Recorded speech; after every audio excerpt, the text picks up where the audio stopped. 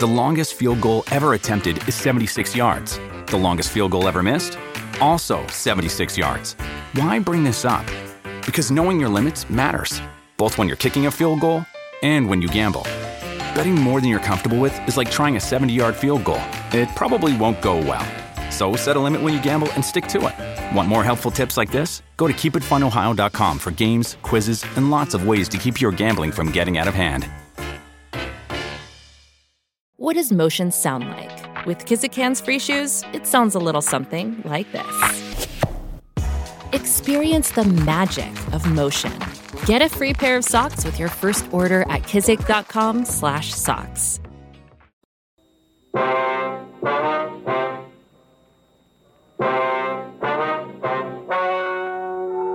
Ladies and gentlemen, the story you are about to hear is true.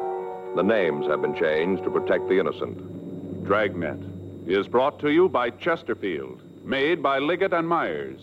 First major tobacco company to give you a complete line of quality cigarettes.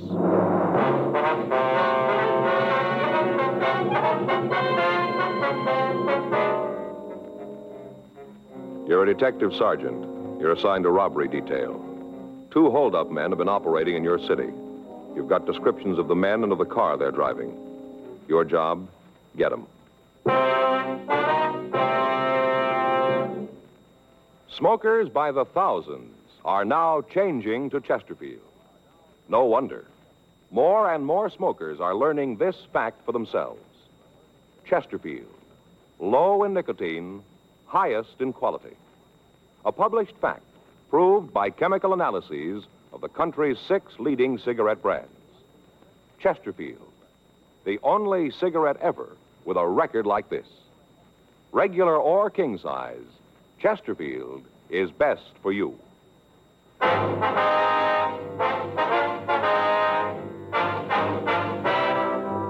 Dragnet, the documented drama of an actual crime. For the next 30 minutes, in cooperation with the Los Angeles Police Department, you will travel step by step on the side of the law through an actual case transcribed from official police files. From beginning to end, from crime to punishment, Dragnet is the story of your police force in action.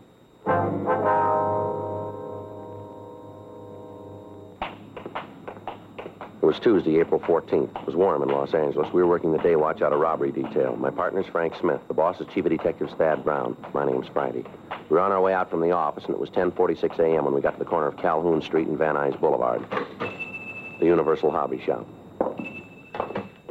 Yes, sir. What can I do for you? We'd like to see Stanley McGowan, please. Oh, Stan's not in right now. Anything I can do for you? When do you expect him? It shouldn't be long. He just went out for some coffee. Hey, sure there's nothing I can do? No, sir. You know where he went? No, I don't. Probably up the street. He'll be right back, though, if you want to wait. All right, fine. Pull up a couple of those stools. Make yourself comfortable. Thank you.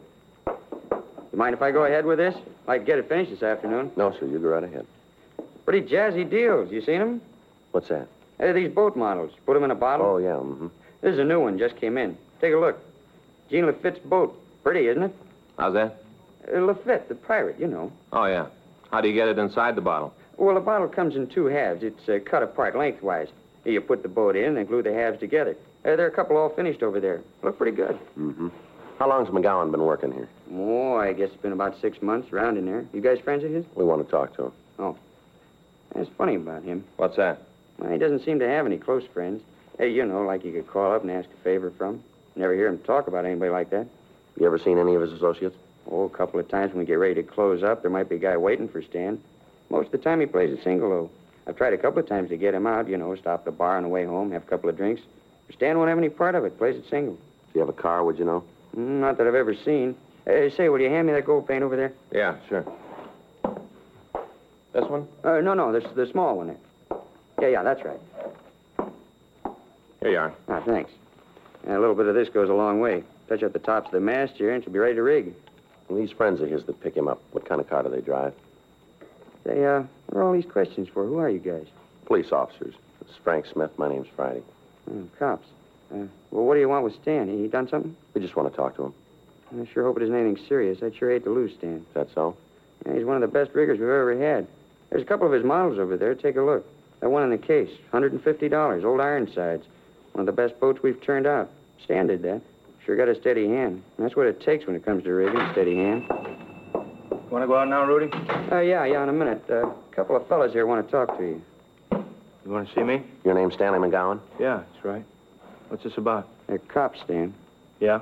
This is Frank Smith. My name's Friday. I'd like to talk to you, McGowan. You sure? What about? Might be better if we went out to the car, huh? Make no difference to me. You fellas stay here. I'll go out for some coffee. All right, thank you. Bring you back some? No. No, thanks. I won't be long. Okay.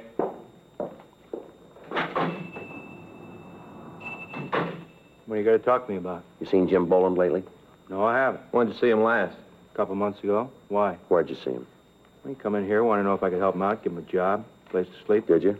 No, I told him he could bunk at my place for a couple of days till he got squared away. Nothing I could do about a job. Why'd he come to you? I don't know. I met him at Q. Didn't have much to do with him. Hey, why'd you guys come to me? What makes you think I might be running with him? We didn't say you were. Same thing. You figure I know where he is? Well, the record says you knew him. We're just checking it out. I got nothing to do with him. I'm reporting every month. You check with my parole officer. He'll tell you. I've been carrying a bucket since the day I got out of the joint. I'm going to keep on carrying it. We got no beef with you, McGowan. We just want to get in touch with Boland. I'm sorry. There's nothing I can do to help you out. Anything comes up, I'll give you a call. You mention any of his friends in town when you saw him? Some guy named Phil, that's all. You know who he is? No, I never met him. Jim said they were cooking up some kind of deal. You know what it was? No. Look, I'd like to feed you guys, but there's nothing I can tell you. As far as I'm concerned, I want to stay away from Jim and the crowd he runs with. I want no part of him. I did my time. Couple more months, I'll finish up with the parole. I don't want to fall again. Nothing you can tell us about this guy, Phil, huh? Not a thing. You know where he met Boland? Seems like Jim mentioned it. I think it was some bar down on West 7th. Just a guess, though. I couldn't back it. You know if Phil drove a car? Yeah. You know what kind? It seems like it was a Lincoln, a late model sedan. How about the color? It was dark. I saw it once when he came by to pick up Jim. It was nighttime. I couldn't tell too good. It was just a dark color. Where was this? My place? I told you Jim bunked with me a couple of days right after he got in town. You just said you offered to let him stay with you, is that right? Well, same thing. Anyway, he was only there a couple of days. You say where he was going? No, I didn't see him. Him and me had a beef about how he wasn't looking for a job. He used to sit around all day reading magazines. We finally had a fight about it. I told him to get out. Wanted no part of him. I came home that night. He was gone. I haven't seen him since. I don't much want to either. Mm-hmm. Look, what are you after him for? What's he done? Just want to talk to him. He got a piece of these market jobs around town? Why do you ask that? Well, it sounds like Jim, the way he works. I just figured maybe it was him. You checked the board. He violating parole? They tell us he hasn't shown up for 3 weeks. That's too bad. Kind of figured maybe he'd swing it this time. How do you mean? A couple times up in the joint, we'd get to talking. He said he finally learned it. Figured out there was no way to beat it. Said if he got his parole, he's going to stick by it. Get a job, carry a bucket. Too bad. Mm-hmm. All that talk, I really believed he meant it. So did the parole board. 6 weeks before, on March 3rd, the manager of a large supermarket had arrived at work. When he opened the front door, he found that a customer had followed him into the building. When the manager told the person that the store wasn't open for business yet, the man had drawn a gun and demanded that the safe be opened. The manager complied, and after taking $1,400 from the safe, the thief had fled. The manager was able to give us a good description of the hold-up man and an accurate description of his car. He was unable to give us the license number, and he could tell us little about the man who remained in the car. Immediate broadcasts were gotten out on the thieves, but they'd apparently made good their escape. On March 12th, the procedure was repeated. Again, we were able to get good descriptions, but we were unable to come up with the suspects. In the following 4 weeks, the thieves hit 5 more times. Each time, the M.O. employed was the same. The descriptions from each of the victims tallied with those that we'd already gotten. The description of the car was the same. This information was turned over to the stats office for compilation. Their findings listed 14 possible suspects. The packages of these men were pulled from R&I, and the mugshots were shown to the victims. In each instance, one picture was picked as bearing a close resemblance to the hold-up man. The prime suspect was identified as James Boland, WMA, 32 years old. He'd been arrested twice for violation of Section 211 of the Penal Code. He'd been convicted once and had been sentenced to San Quentin for a period of from 5 years to life. However, at the prison, his behavior and attitude had been good, and he'd been paroled on February 19th, 10 days before the first holdup. We'd found that Boland had violated his parole and was wanted by the state adult authority. A check of his friends netted us no new information. His relatives could tell us nothing about his whereabouts. The legwork continued. Informants were questioned, but were of no material aid. Saturday, April 18th, 8:46 p.m. I'd just gotten home from work, and I was unlocking my front door.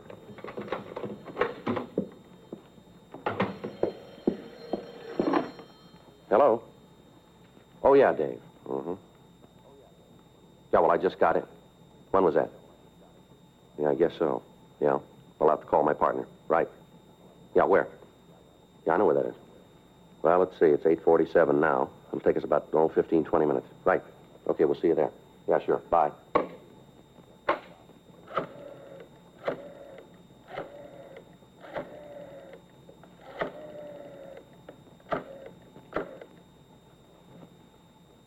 Hello, Fay? Yeah. Frank there yet? What if I could talk to him? Yeah. Well, Frank, I just got a call from Dave Hyde. Yeah. Says he wants to see us right away. Bar down on 6th Street. Yeah. No, all the way downstairs. Okay. What? Yeah. No, he says he knows where we can find Jim Boland. 10 minutes later, Frank picked me up and we drove down to the cocktail lounge that our informant, David Hyde, had picked as a meeting place. When we walked in, we couldn't see Hyde, but the bartender told us that he was in one of the rear booths. We walked back. Hi, fellas. Come on. Hi, Dave. Hi, Dave. What do you got for us? Lousy bum. All the things I did for him. All the things, and now he's got a chance to settle up, and he says he's having no part of me. You talking about Boland? Boland. What a bum. All I done for him, this is the way he pays me back. Boy, you just wait till I spread the word around. There won't be anybody in town who'll have anything to do with him. He's through in this town. T-H-R-E-W. All right, Dave. Settle down. Give us the word. Where'd you see him? Bar over on 7th. Big man now. Got a roll. Looks like a branch of Fort Knox. A lot of money, but he's too good for his old friends. Too good. Say, how about you fellas popping for a drink for a pal, huh? How about it? You've had enough. Come on. When'd you see Boland? Just this morning, big man. Got good clothes, driving a big car. Asked him for a loan, just to get squared away, pick up a couple of tabs I got around town. Just see me over the hump. You know what kind of car he's driving? Yeah, big Lincoln. Brand new. Got red leather trim on the seats. Even got one of those seats that goes up and down, but he can't give a pal a helping hand. I spread this word around town, he's really finished. Ain't a guy in town to touch him with a 12-foot pole. A real darb, a real darb. You know where he's living? Nah, I don't know. Probably got a house out in Bel Air. Looks like he can afford it. Who's he running with, you know? Yeah, some guy who's lighting cigarettes. What's that? Some guy who lights his cigarettes all the time. Supposed to be some gun from the East. Thinks he's such a big shot. The cheap kind, you know. Kind of guy who has his suits cut so as you can see they're carrying a gun. You know, cheap. You know this fellow's name? A couple of times I heard old Jim call him Phil. Phil something, I don't know. A real darb. Hey, fellas, how about a drink? I'm feeling real bad. You still on H? Oh, no, I swear to you. I haven't had a pop in a long time. I'm trying to get off this stuff. Figured if I could get drunk enough, it wouldn't be so bad. Rough go. Come on, how about a drink? You've had enough, Dave. You know if Boland's carrying a gun?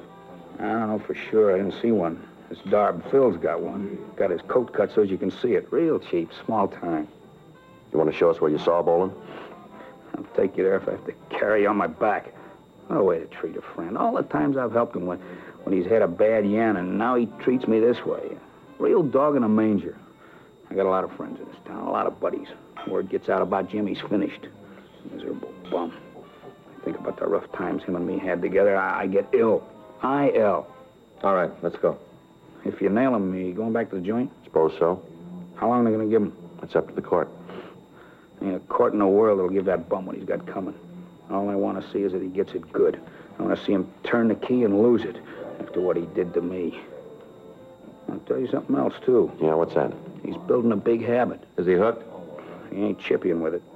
I bet money he's shooting 4 or 5 caps a day. That much easy. You sure about that?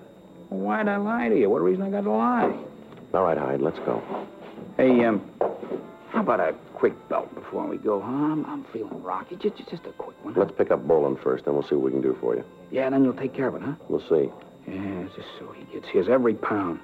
Can't wait to see the look on his face when he finds out the whistle's been blown. Oh, I can't wait. Neither can we. Let's go. 9:13 p.m. Hyde, Frank, and I drove over to West 7th Street. Our informant pointed out the bar where he'd seen the suspect, Boland. He told us that when he'd seen him last, Boland said that he'd be in the bar that night. We called the office and told them where we were, and then we went into the place. Boland wasn't there, but the bartender said that he was expected. The three of us sat down in a booth at the rear of the place, and we ordered black coffee for our informant. We waited. 9:30 p.m. 10:30. There he is, coming in now. When you saw him this morning, did he say this guy Phil was going to be here? No, not to me. How about it, Joe? You better get out of here, Dave. Use the side door, will you? Yeah. We'll check with you later. All right, let's go. Boland? What? You Jim Boland? What do you want? Police officers, you're under arrest. All right, Boland, come on, get up. Come on your feet. Stand still. He's clean, Joe. What's going on? What are you pulling a deal like this for? I didn't cause any trouble. All right, come on, let's go. Somebody blew the whistle on me. Somebody did. I'm going to find out, and I'm going to get to him. I swear I'll get to him. Where's Phil? Huh? Phil, where is he? I don't know what you're talking about. All right, Boland, let's go. Listen, you tell whoever it was blew the whistle they better start looking for a place to hide, because I'm going to get to him if it's the last thing I do. You called it. What? It might be.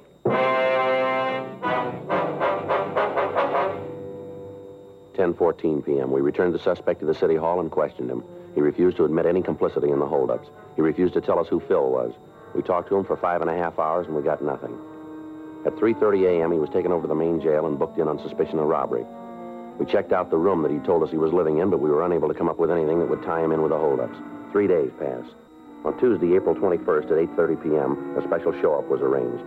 Out of the 7 victims who were present, 5 said that the suspect looked very much like the man who had held them up, but none of them would give us a positive identification. Jim Boland was returned to the felony cell block, and we talked to the victims. All of them commented on the fact that the suspect we had in custody was the same height, the same weight, and had the same general coloring and appearance as the person who'd robbed them. However, none of them would swear positively that he was the person. At 10:15 p.m., Frank and I went up to the felony section and had Boland brought from his cell to the interview room. His previous sullen attitude had changed considerably. How'd I make out? You get any identification? 5 of them say you look like the man. Well, they're wrong. They gotta be. I didn't have nothing to do with those holdups. If they say I'm the guy, then they're making a bad mistake. They seem pretty sure about what they say. They can't be. Look, they saw me behind the screen. You bring them up here. Let me talk to them face to face. I'll talk to them. I got nothing to hide. Just let me talk to them. You know we can't do that. I always thought it was up to you to prove a guy was innocent as well as trying to make him for a job. That's right, it is. Then why don't you give me a break? I got no part in these heists. You look good for him. Probably a lot of other guys who do, too, but that don't mean they are. Come on, what do I have to do to make you believe? Why don't you come off of this, Boland? We got you going in. Why not play it smart and cop out? How can I cop out when I got no part in it? I'll lay it out for you. The M.O. used in the jobs matches yours. Big deal. A lot of guys work the way I used to. Physical description we got matches you. So I haven't got 2 heads. A lot of guys look like me. The beef in the bar. If you didn't have anything to worry about, why'd you start the fight? How'd I know who you guys were? Maybe you was out to pull a heist. Oh, that's a nice try, Boland, but it won't work. You knew we were officers. Now, why don't you save us a lot of time and tell us the truth here? You guys wouldn't know it if it'll bit you. There's one way to find out. Yeah? Try it. You got a cigarette? Here. You want one? Yeah.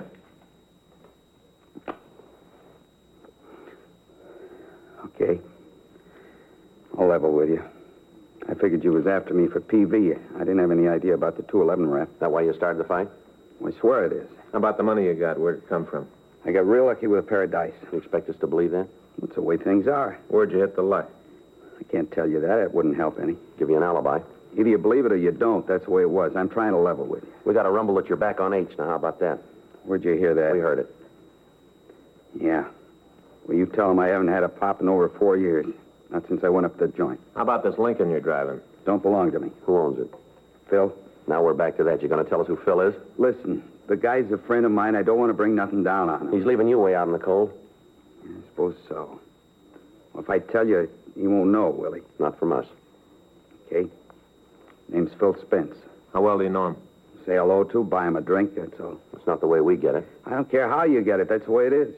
This Spence, you ever follow him? I hear yes. What for? 211, ADW. Where? Here, California. He on parole?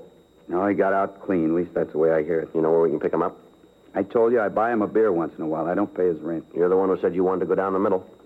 All right, but I'm giving it to you that way. I don't know where his pad is. Does he work for a living? I don't know. I never heard him talk about a job. You know who he runs with?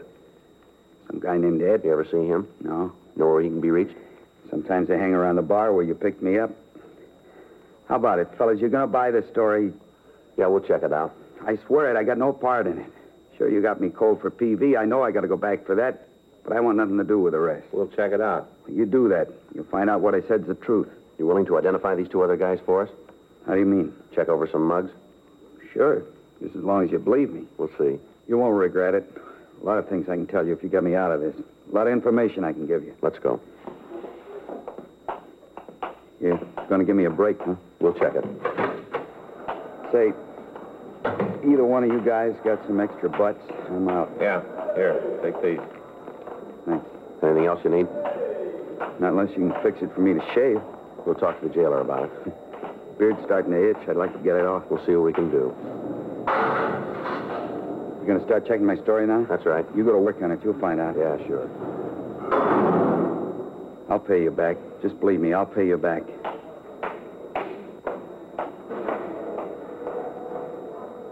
Figure he's telling the truth? It's hard to say. The identifications weren't too sure. Everything else is. There's only one way. Yeah. Check him out.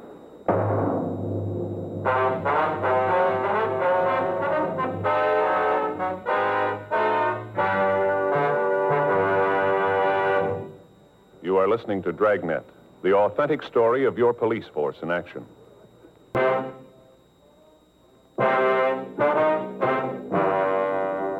Tuesday, April 21st. After we left the suspect, Jim Boland, at the main jail, Frank and I went back to the city hall and checked the name Phil Spence through R&I. There were 9 packages carrying records for men with that name. 2 of them had served terms for robbery in the state penitentiary at Folsom, California. We got off communications to George Brereton up at Sacramento and to Washington, requesting information on known criminals having that name. 12:30 a.m. We went back to the jail and had Boland brought from his cell. We showed him the mug shots from the packages we had, but he failed to give us an identification.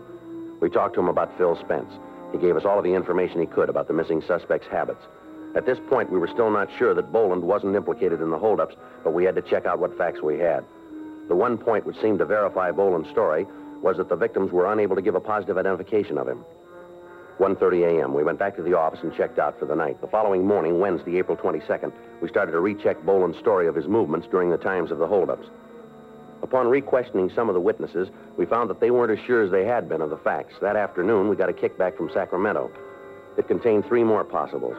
CII said that they were sending us mugshots of the men by airmail special delivery. Boland gave us a list of places Spence was known to frequent. We came up with the name of a girl that the suspect was known to see from time to time. We got the address and we went out to talk to her.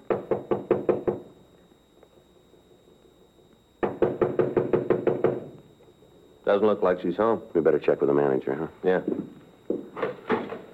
Yeah? You Jane Schofield? Why? We'd like to see her. Who are you? Police officers. Come in. I'm her. What do you want? I'd like to ask you a few questions. No, I figured that.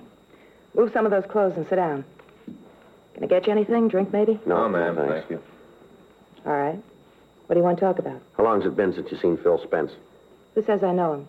We understand you know him pretty well. I've gone out with him a couple of times. That's the end of it. When'd you see him last? A couple of days ago. Monday night, I think. You know where he is now? No. You know where he lives? Some hotel over on Flower. You know the name of the place? No. You ever been there? No. You know what Spence does for a living? I don't know. Got some kind of a job, I guess. He ever talk to you about what he does? I told you I just been out with him a couple of times. I didn't ask for his birth certificate. I just said I'd go out with him. What are all these questions about anyway? What do you want to talk to Phil about? It's a personal matter. What kind of trouble is he in now? You been in trouble before? I don't know.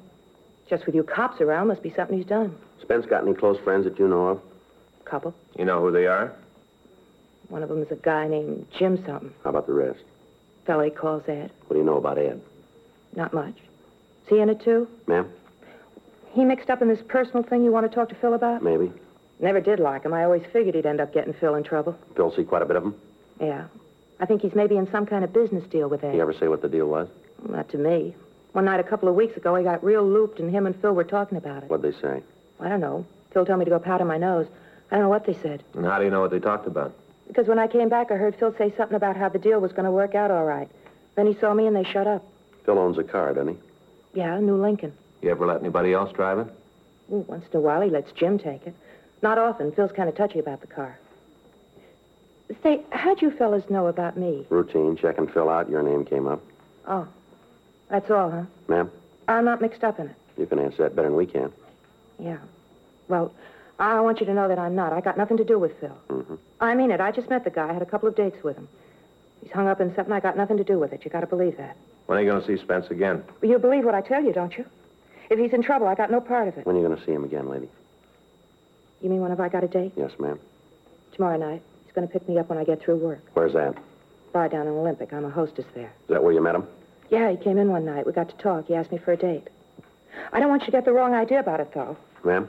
Well, about how I met him. I don't usually go out with the customers. Boss doesn't like it. It's just that Phil seemed kind of different. That's the reason I went out with him. I want you to get that straight. Mm-hmm. Just a minute. Expecting anybody? No, I don't know who it is.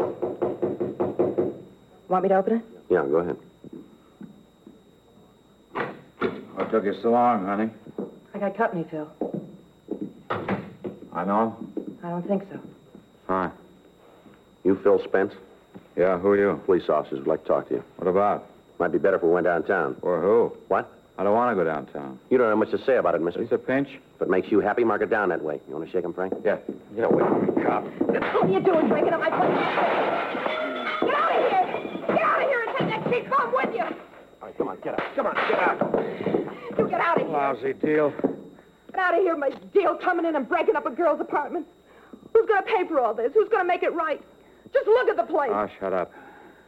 Why don't you tell me they were here? Why didn't you say something? All right, Spence, let's go. I'm coming. All I want to know is who told you. Who yapped? That lousy Eddie, I'll bet. He's the one. Never should have picked him up. He with you on the jobs? He told you, didn't he? How about Jim Boland? He in with you, too? Oh, that guy hasn't got enough sense to come in out of the rain. He's worse than Ed. Should have known not to get mixed up with that dumb Eddie. I should have known. It always happens. Yeah? You're on with a jerk, you're going to get tripped up. Lousy Eddie shooting off his mouth. Hadn't been for him, you'd never got us. I'm going to tell him off. What's the difference? You told them everything they wanted to know. You're all going to jail. Why don't you shut up? You're always wrong, sister. Not this time. Let's go. The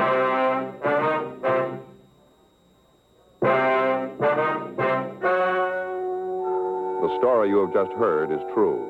The names were changed to protect the innocent. On August 13th, trial was held in Department 92 of Superior Court of the State of California in and for the County of Los Angeles. In a moment, the results of that trial. Now, here is our star, Jack Webb. Thank you, George Fenneman. Well, this is brief, but I think very much to the point. Chesterfield is the only cigarette that gives you proof of low nicotine, highest quality. That's what I want in my cigarette, and that's what you should look for in yours.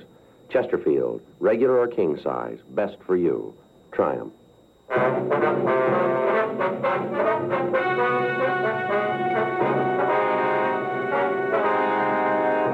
Philip Donald Spence and Edwin Floyd Morse were tried and convicted on 4 counts of robbery in the first degree and were sentenced as prescribed by law. Robbery in the first degree is punishable by imprisonment in the state penitentiary for a period of not less than 5 years. Jim Nathan Boland was released to the State Adult Authority for action on violation of his parole. He was returned to San Quentin for the balance of his original term.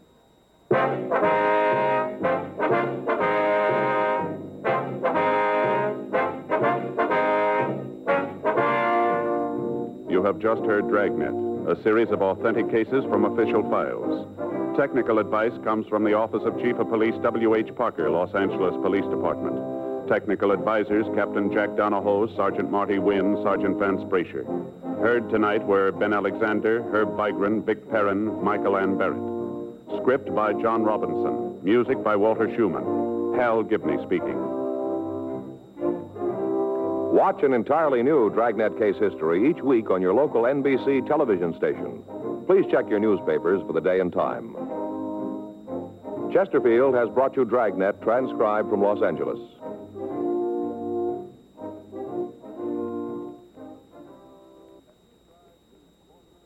Have you tried new cork tip Fatima? It's the smooth smoke with Fatima tips of perfect cork, king size for longer filtering, and Fatima quality for a much better flavor and aroma. Fatima is made and guaranteed by Liggett & Myers Tobacco Company. Try Fatima today.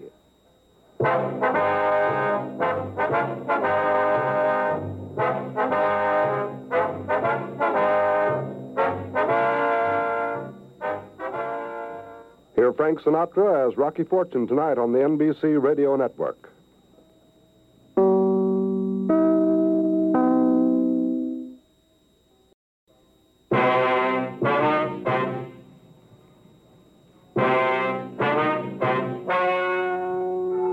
Ladies and gentlemen, the story you are about to hear is true.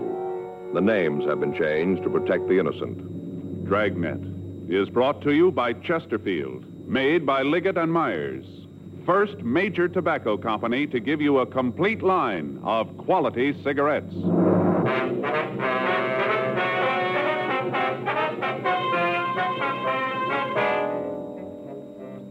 You're a detective sergeant. You're assigned to auto detail. An organized gang of thieves has been stripping cars in your city. None of the stolen merchandise has turned up. There's no lead to the identity of the members of the gang. Your job? Stop them.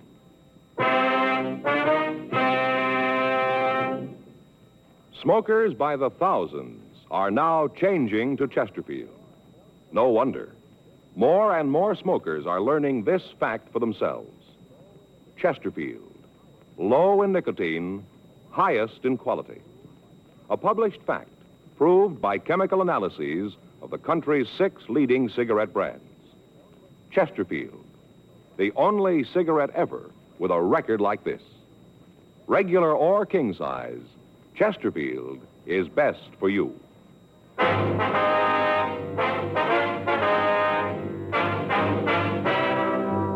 Dragnet, the documented drama of an actual crime. For the next 30 minutes, in cooperation with the Los Angeles Police Department, you will travel step by step on the side of the law through an actual case transcribed from official police files. From beginning to end, from crime to punishment, Dragnet is the story of your police force in action.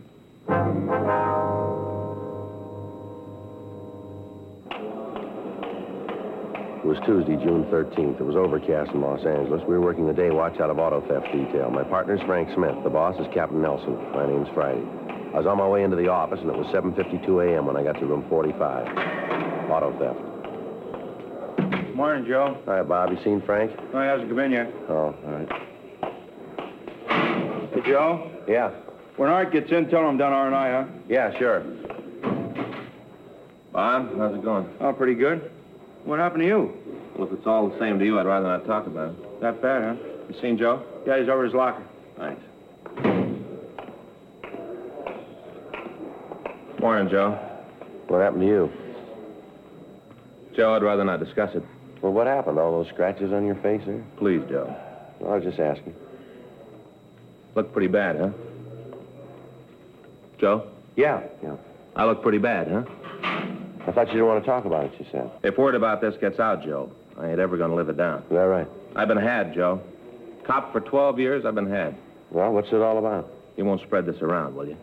Look, I just asked you what happened. Now, if you don't want to tell me, I'll go along with you. You don't have to say a word. Come on, let's get on the reports. What do you say? You better get in touch with Bowles when he comes in. Try to check some of these out, huh? You're not even interested, huh? All right. You want to tell me about it? Well, if you really want to hear. Go ahead. Well, last night I took Faye down to the store. She had a little shopping to do. Small stuff, you know. Pot holders, dish towels, things like that. Yeah.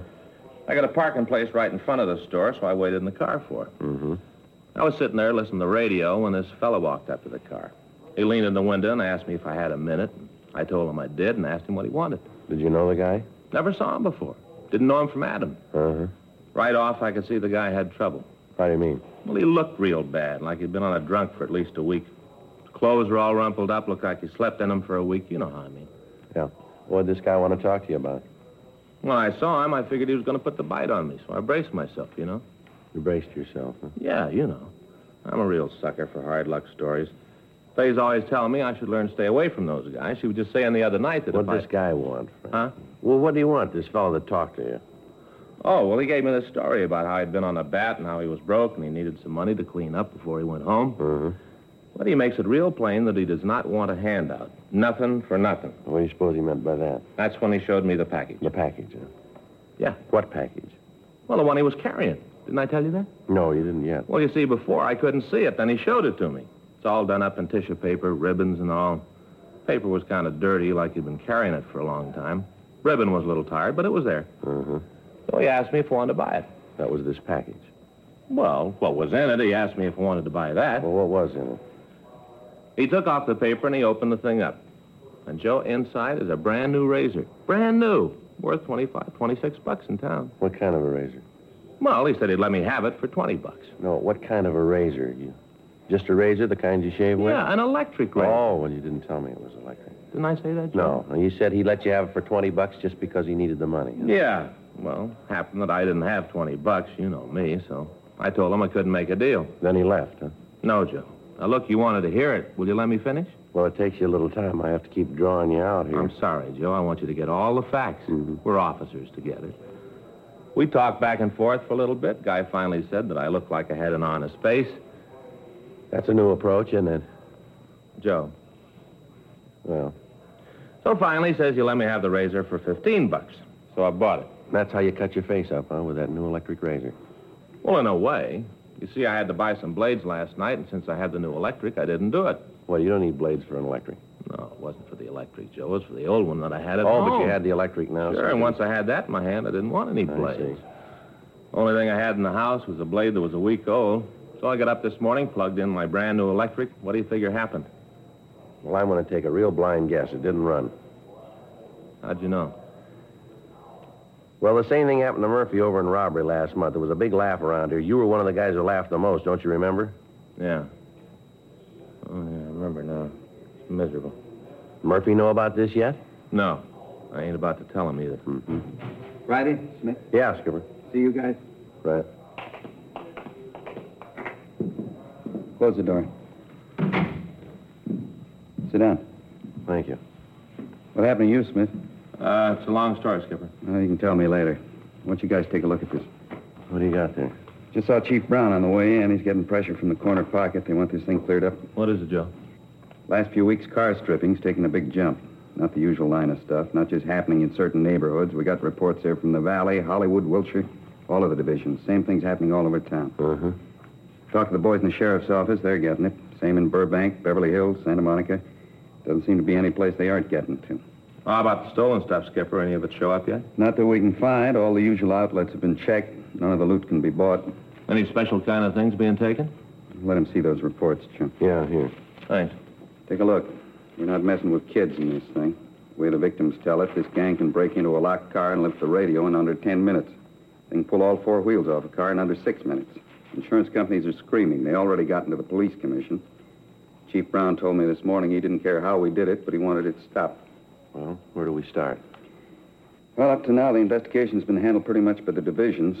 From here in, it's in your laps. Use as many men as you need. Just bring the thieves in. You're not working on anything now, are you? No, we're not. We're just winding up that Gibson thing. Couple of reports to finish. We should be through by noon. We'll turn the reports over to somebody else. I want you to start on this thing right away. Okay. Right, Skipper. Anything you need, let me know. Right, we'll check you later. Right. Smith? Yes, sir? How'd you get all those cuts on your face there? Shaving? Well, in a way, yeah. Yeah, same thing used to happen to me. Why don't you get yourself an electric razor?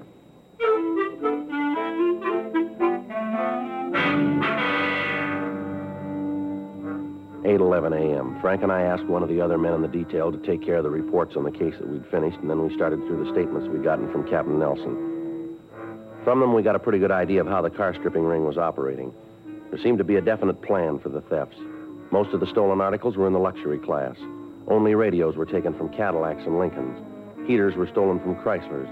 Special hubcaps from foreign cars were listed among the stolen property.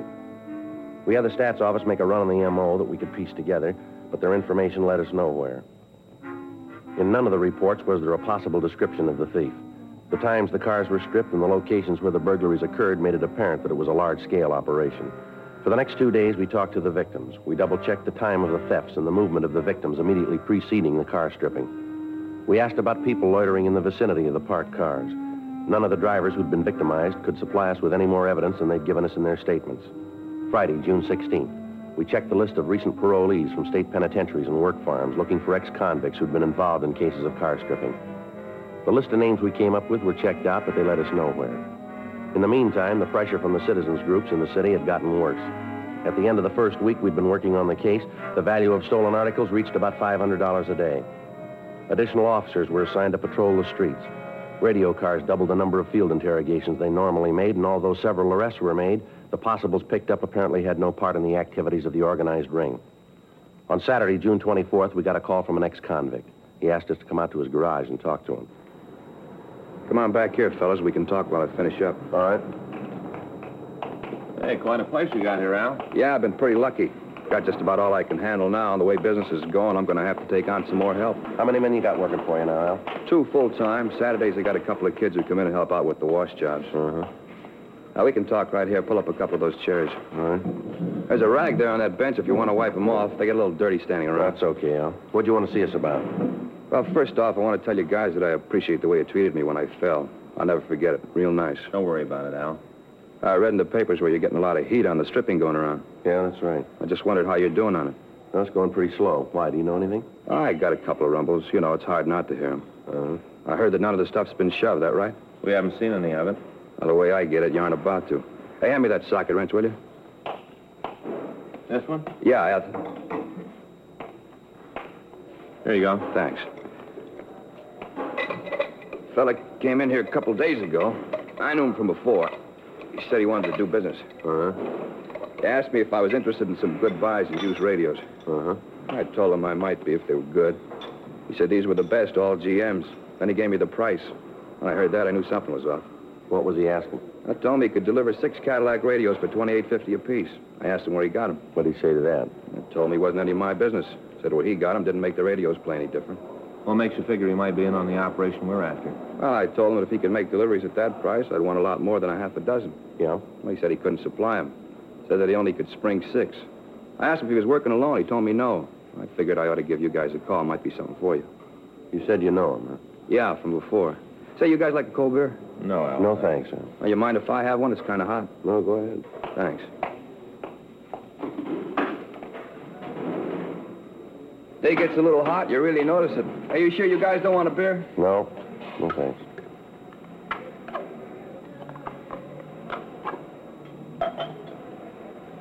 Never could drink it out of a can. Seems to taste better in a glass. Oh, that's good. Who was the guy, Al? Oh, it's Manny Phillips. You know where you get in touch with him? Haven't got the slightest idea. Has he ever fallen? Yeah, I did time at Q for GTA. Is he on parole? I don't know. I think he made it free like I told you. I didn't know him real well. Used to hang around, never had much to do with him. Mm-hmm. You know, this is the first time I've seen him since I got out. I've been steering clear of the old bunch. Makes it easier if you don't pal around with them. Business I got's going good. Got no trouble with anybody, and I want it to go on like this. Mm-hmm. I never could figure it. Guy falls out, and right away he's back with the same old bunch. How you going to stay clean like that? Well, you aren't. Somewhere along the line, you got to make a mistake. You're right back where you started. How long did it take you to learn it? I spent 4.5 years at the joint. Well, some of them fall harder than that, Al. Yeah? And they still don't learn.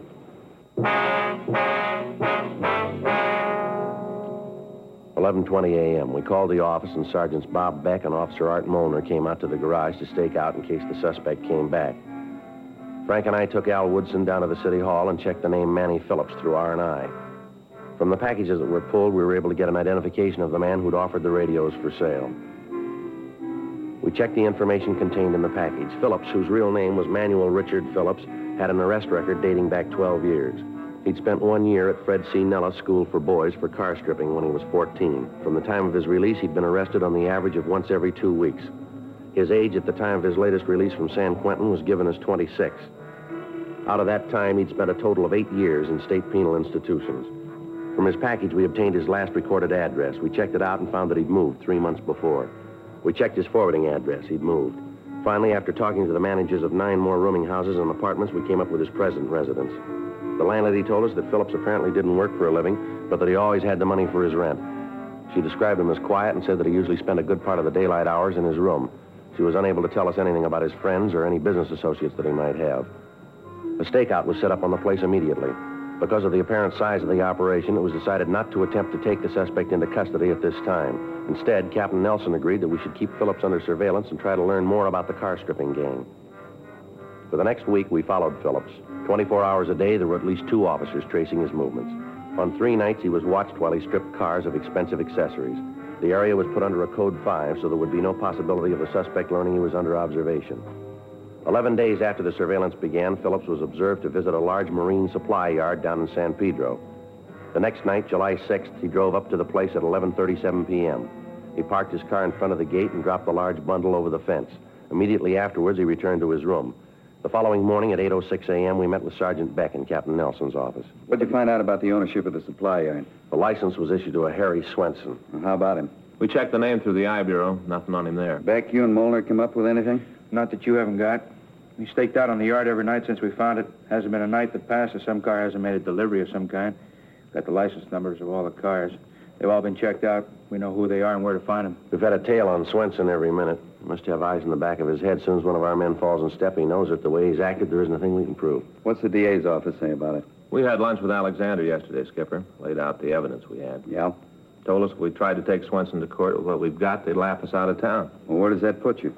Well, really not much further than we were. We know who's behind the ring. We know where they're operating from. The big thing now is to find the plant. Unless we can produce the stolen merchandise in Swenson's possession, we haven't got a case that'll stand up. There are no leaks about the plant? No, not that we can find. Everybody that's been near Swenson's place has been tailed. Twice a week there's a truck that leaves the yard. There's no way of telling what's in it, and the times we followed it, we've lost it. Well, how about a bug? Can you get one into Swenson's office? Well, I don't know how. There's no way of getting them out of there long enough to install one. The night watchman's always on the premises. We're not even sure he's not in on it, too. So where do you stand on it? Well, your guess is as good as ours. Alexander says that without finding the plant, we can't take him to court. Now, we've used every trick in the book to get him to lead us to it, and not one of them's worked. They haven't left the thing open. They're playing it real smart. How many men involved in the operation? Well, we're not sure, but as near as we can figure, 12. That's not counting Swenson or that night watchman. You've been in the business long enough to know it, then. What's that? When there's that many men working, there's got to be a leak someplace. Yeah. Find it.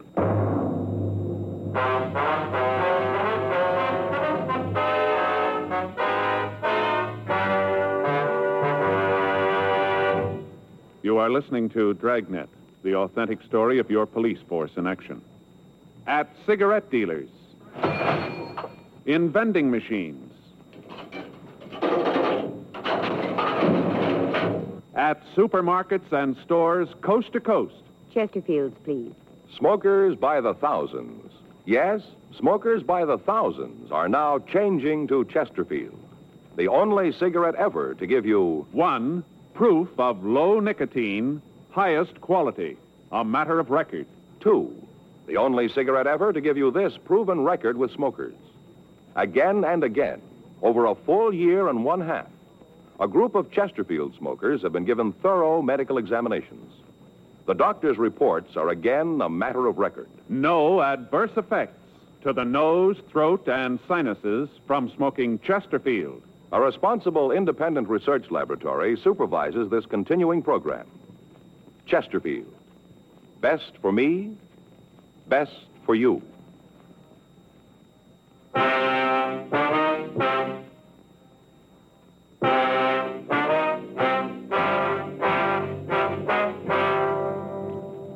For the next week, a close surveillance was kept on Swenson's marine supply yard, but there were no breaks. Kickbacks from George Brereton up at CII in Sacramento and from Washington, D.C. didn't disclose any previous criminal record on the suspect. During that week, on Tuesday, July 11th, and on Thursday, July 13th, a large stake truck left the yard. The back of the truck was covered with a piece of canvas so that we were unable to see what was in it, but we were reasonably sure that it contained stolen merchandise. In scouting the neighborhood for a possible place to establish a more workable stakeout, we came across an empty office on the second floor of the building directly across the street from Swenson's place of business. Officers equipped with binoculars maintained a constant watch on the activities in the yard. After another week, the events that had been seen were reported to Assistant District Attorney Adolph Alexander, and he stated that if we could get pictures of the operation, we might be able to make a case that would stand up in court. Monday, July 17th, we met with Sergeant Putoff in the crime lab. How far are you going to have to be from the subject, Joe? Well, second floor across the street. Are you going to be able to take all the pictures during the day? Don't think so, Putoff. Most of the activity runs after 9 at night. Mm-hmm. Well, best bet probably infrared, then. We can shoot it with a 4x5. How about light? Oh, is there any sort of telephone pole, traffic signal in front of the place? Yeah, I think so. The way I remember it, there's a phone pole about 10 feet to the left of the gate as you face the yard. Oh, we can tie the lights to that, then. Well, any chance they could be spotted? Outside. We can put them up pretty high. Irregular lamp reflectors with heavy infrared filters. If you know they're there and look up, you're going to be able to spot them. Any chance of taking movies? Yeah, we can swing that. Life magazine's been experimenting with a new fast film. Results I've seen with it are pretty amazing. All you need is one street lamp. We can use that. Well, if you have to string the infrared lights, wouldn't it be better to shoot the movies on that kind of film? Well, you'd get something. Film's pretty slow, though. Be better to use the stuff Life's come up with. All right, how long will it take you to set it up? Well, how careful do we have to be? Well, these guys are pretty cagey. They get any idea at all, we're dead. Mm-hmm. Well, we can have a couple of men go out in the morning. We can outfit them as linemen. They should be able to have the rig ready for you by tomorrow night. We can start shooting pictures then, huh? Should be able to, yeah. All right. Is Jay Allen around, do you know? Well, I think he's over the court this morning, Joe. Well, then maybe you can help us out there, too. What's that? We're trying to figure some way to tail a truck. We've been trying to find the plant these guys are using for a couple of weeks now, and we just can't get near them. We wondered if Jay might have any ideas on that. Probably use fluorescent paint. That ought to do it. What's the gimmick there? They tie a can of transparent fluorescent lacquer to the back of the truck, punch a hole in the can, and all you got to do is follow the drops. You punch a hole in the can, won't all the stuff run out? Well, there's a couple of brands on the market. They've got enough viscosity so the paint will stay in the can. Regulate the frequency of the drops by the size of the hole. Can you see it? Not without ultraviolet lamp. Tie one of those to the hood of your car and you got it made. You got the equipment here to do that? Mm-hmm. Well, would you have Jay give us a call when he comes in? Right. He'll know more about it than I do. Be able to give you all the dope. Okay. I'll get right on the other for you. Thanks a lot. Say, how long you been after this bunch? Well, let's see. We got the assignment on June 13th. That'd make it over a month now. A lot of time. Well, maybe now we'll have something to show for it.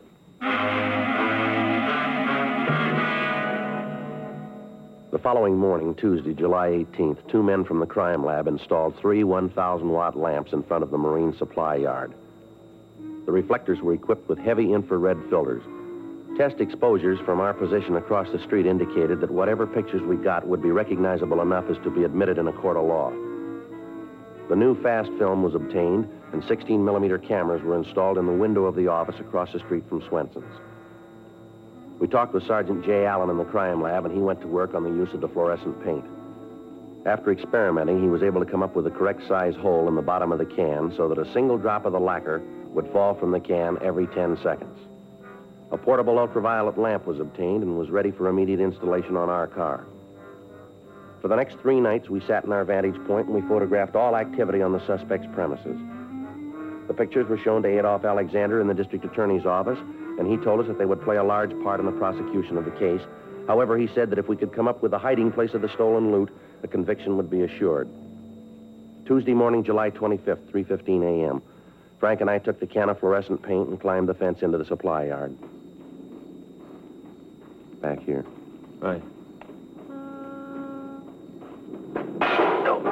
Lousy thing, I didn't see. All right, you better hold it a minute. Who's there? It's the watchman. Yeah. Better get back in the shadows. Yeah, come on, easy. Come on out, I know you're there.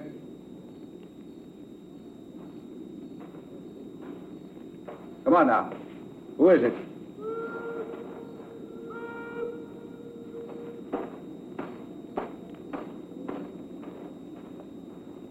Well, that was close. Yeah. All right, let's go. The truck should be back in the shed. Right.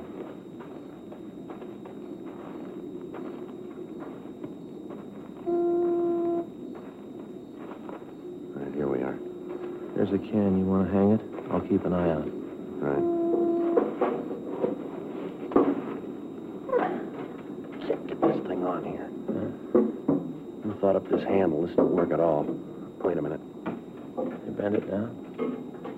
Yeah. Give me your handkerchief. Wait a minute. There's a sharp edge on this wire. Okay, here it is. All right, wait a minute. We still clear there? Yeah. How about that watchman? He went back. Right there we are. How about the stopper in the can? I got it in place. The first bump should knock it out. I hope so. It's got to work. All right, now let's try to get out of here. See if you can kick something else, will you, on the way? Tuesday night at 11:35 p.m., the stake truck pulled out of Swenson's Marine Supply Yard. Sergeant Bob Beck, Frank, and I were parked in an alley just down the street. We let the truck get a good 20-minute start on us, and then the ultraviolet lamp was attached to the hood of our car. Frank started the motor, and we pulled out into the street. Spot anything yet? No. Maybe the lacquer dried up around the cork, held it in place. That's a happy thought. Well, here's the corner. Which way? Well, wait a minute. Let's take a chance straight ahead, huh? All right. Well, there's nothing up this way. You better double back. Okay. Let's try it to the left this time.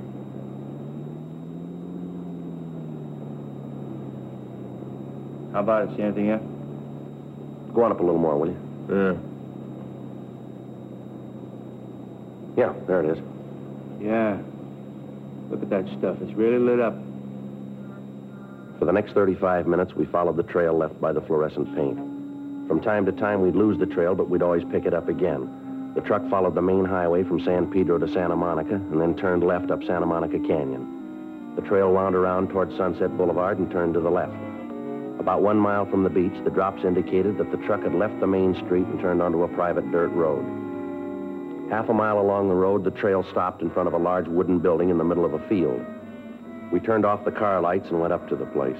The blinds on the windows were drawn, but there were lights on in a front room. Sergeant Beck covered the rear of the building, and Frank and I went up to the front door.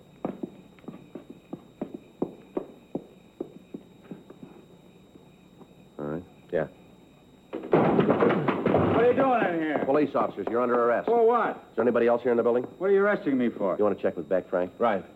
What are you doing coming in here like this? You got no right coming around kicking doors All right, in. save it, Swenson. How do you know my name? We've been watching you for a month now. Is there anybody else in this house? No. Do you own this place? I'm not answering anything till I see a lawyer. All right, you call it any way you want. We can find out. Got no right in here. I'm going to see my lawyer. You do that, Swenson. What's the charge? Burglary. You think you can make it stick? We're going to try, mister. Where's your evidence? You got to have evidence. We got it. There's nobody else here, Joe. Back room's full of stuff. Radios, heaters, tires, all here. So what? You can't put me away for that. All right, let's go, Swenson. Now, just a minute.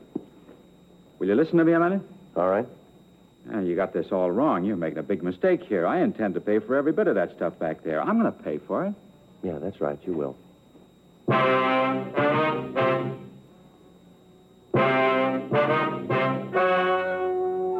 The story you have just heard is true. The names were changed to protect the innocent. On December 12th, trial was held in Department 97, Superior Court of the State of California, in and for the County of Los Angeles. In a moment, the results of that trial. Now, here is our star, Jack Webb. Thank you, George Fenneman. Friends, we'd like to express our appreciation to all of you who've made our Dragnet theme song so popular. Whenever or wherever you hear it, we hope it'll remind you to try our Chesterfields, to join the thousands who are changing to Chesterfields and getting the one cigarette that's low in nicotine, highest in quality. Chesterfield, best for me, best for you.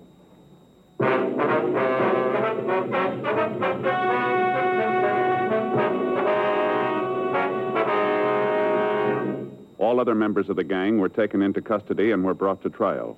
Harry Ralph Swenson, along with his accomplices, was tried and convicted of 14 counts of burglary in the second degree and received sentence as prescribed by law. Burglary in the second degree is punishable by imprisonment in the state penitentiary for a period of not less than 1 nor more than 15 years. If you had only one book, the Bible, do you know that you would have within its covers the finest examples of literature, both in prose and poetry? You'd have stories which have never been equaled, adventure, love, history, and prophecy. So read your Bible every day during National Bible Week.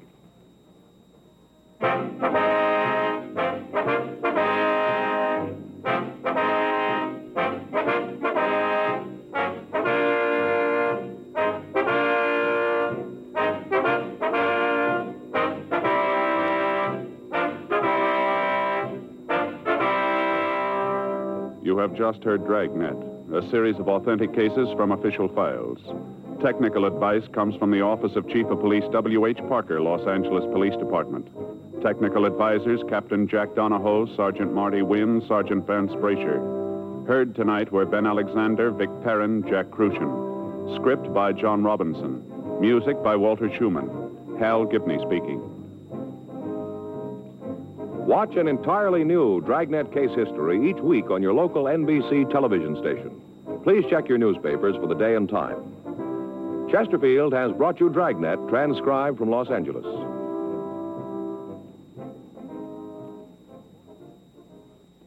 Have you tried new cork tip Fatima? It's the smooth smoke, with Fatima tips of perfect cork, king size for longer filtering, and Fatima quality for a much better flavor and aroma. Fatima is made and guaranteed by Liggett & Myers Tobacco Company. Try Fatima today.